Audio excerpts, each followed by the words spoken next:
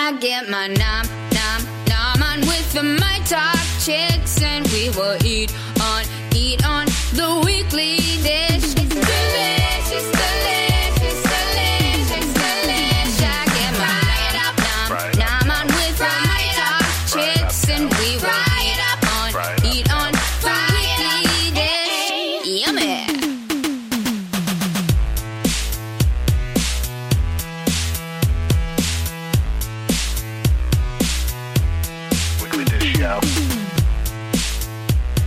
Hey everybody, part of Second Helping is we're talking with Tristan Hutchison, who is my nephew. But he's also an avid hunter, and he is a kid. He's only 15. He'll be 16 in a couple months, but this is a kid who has been hunting since he was 12. And so we were talking about cooking. Here, slide in a little bit more. Even younger than 12. Younger than 12, this is true. So we were talking about wild game, and Hanson was wondering about...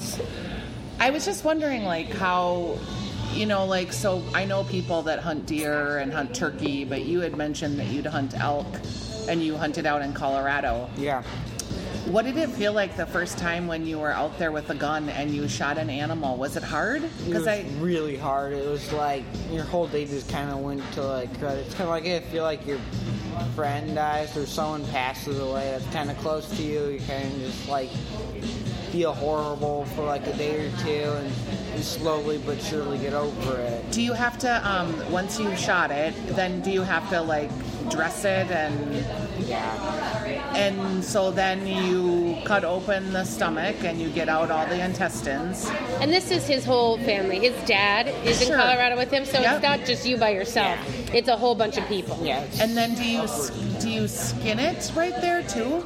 Yeah, you have to get the hide off of it, and then if it's a male, you take all the horn, you take the head, but the most thing that we like to have, the best thing we like to have is the meat, and mostly the meat just because it's so lean and so pure. Like there's no hormones, no added preservatives. It's just pure, raw, grass-fed meat. Yeah. So you get the meat, and then can you think of something that you've prepared after you've been hunting? Yeah.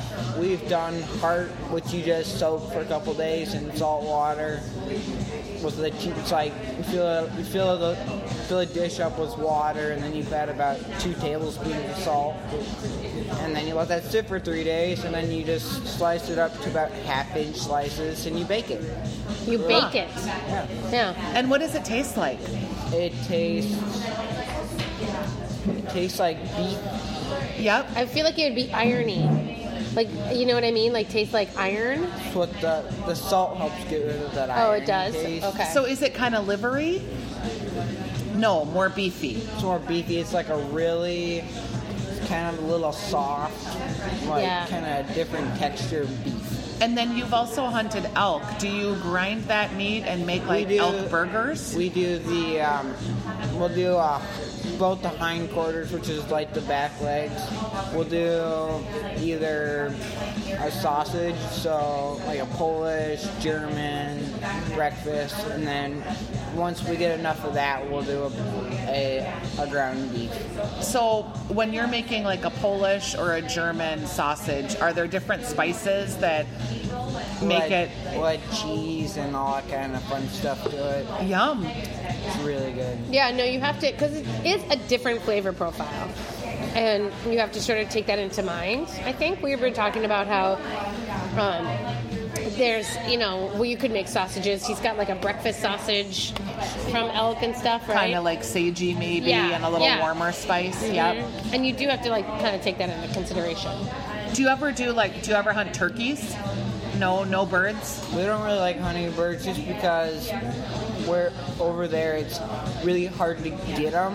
Or if we do, we like hunting them with, like turkeys, my dad's gone for a couple times with his bow.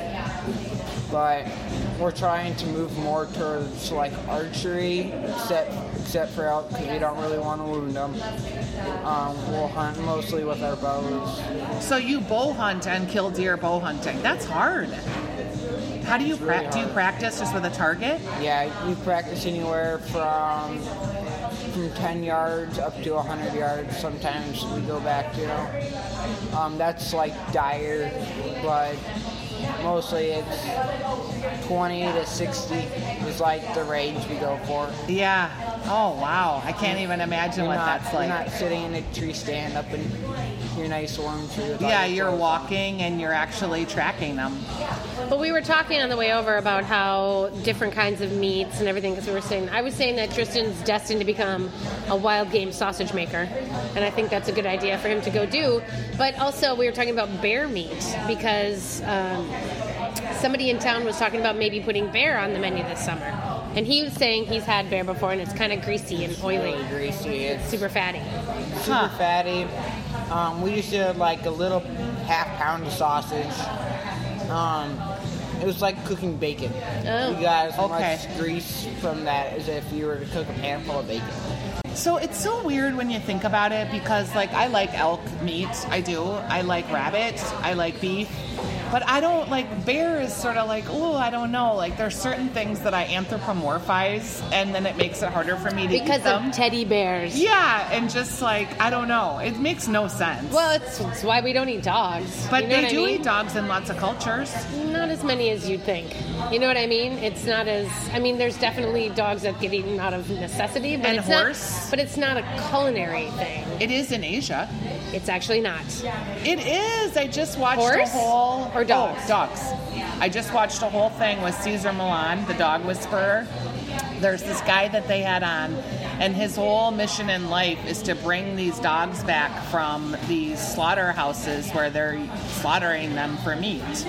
And they have a lot of belief systems around it, where if you scare the dog or if you harm the dog, it supposedly makes the meat better. Well, that's what... So it's better? barbaric, yes. They say that that's worse. That it would release the hormones. I know. Somehow in Asia, in this part of the place where this guy was, and he said there's like 6 of these factories down there. But he's gotten one of them closed and rescued the dogs, and he's trying to do that. It's just...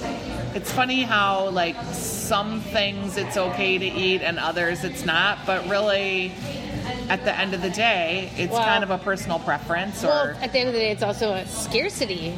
It's about scarcity, and it's about if they're not in a place where there's cattle can't be raised, you know, then you can't have beef. Right. Like, that's part of the deal. Remote places. So... And we're so spoiled, too, with the access to beef in the Midwest. I mean, there's lots of other game meats. Oh, it's true. Yeah, you guys were talking about...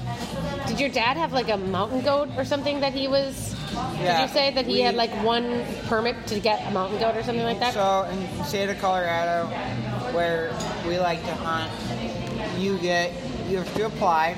So it's like winning the lottery. Yeah. If you win, you get one tag, you get one opportunity, you get a month to go do this whole big excursion. And so you have a limited time, and you have only, like, you only get to have one animal that you can only bring back. Yes. Right. Oh, so it could be like elk, it could be deer, it could be... No, it's per thing. It's like no. Like if you get a... Yeah, go ahead, sorry. So if you win, so you apply, it's like picking out your lottery card.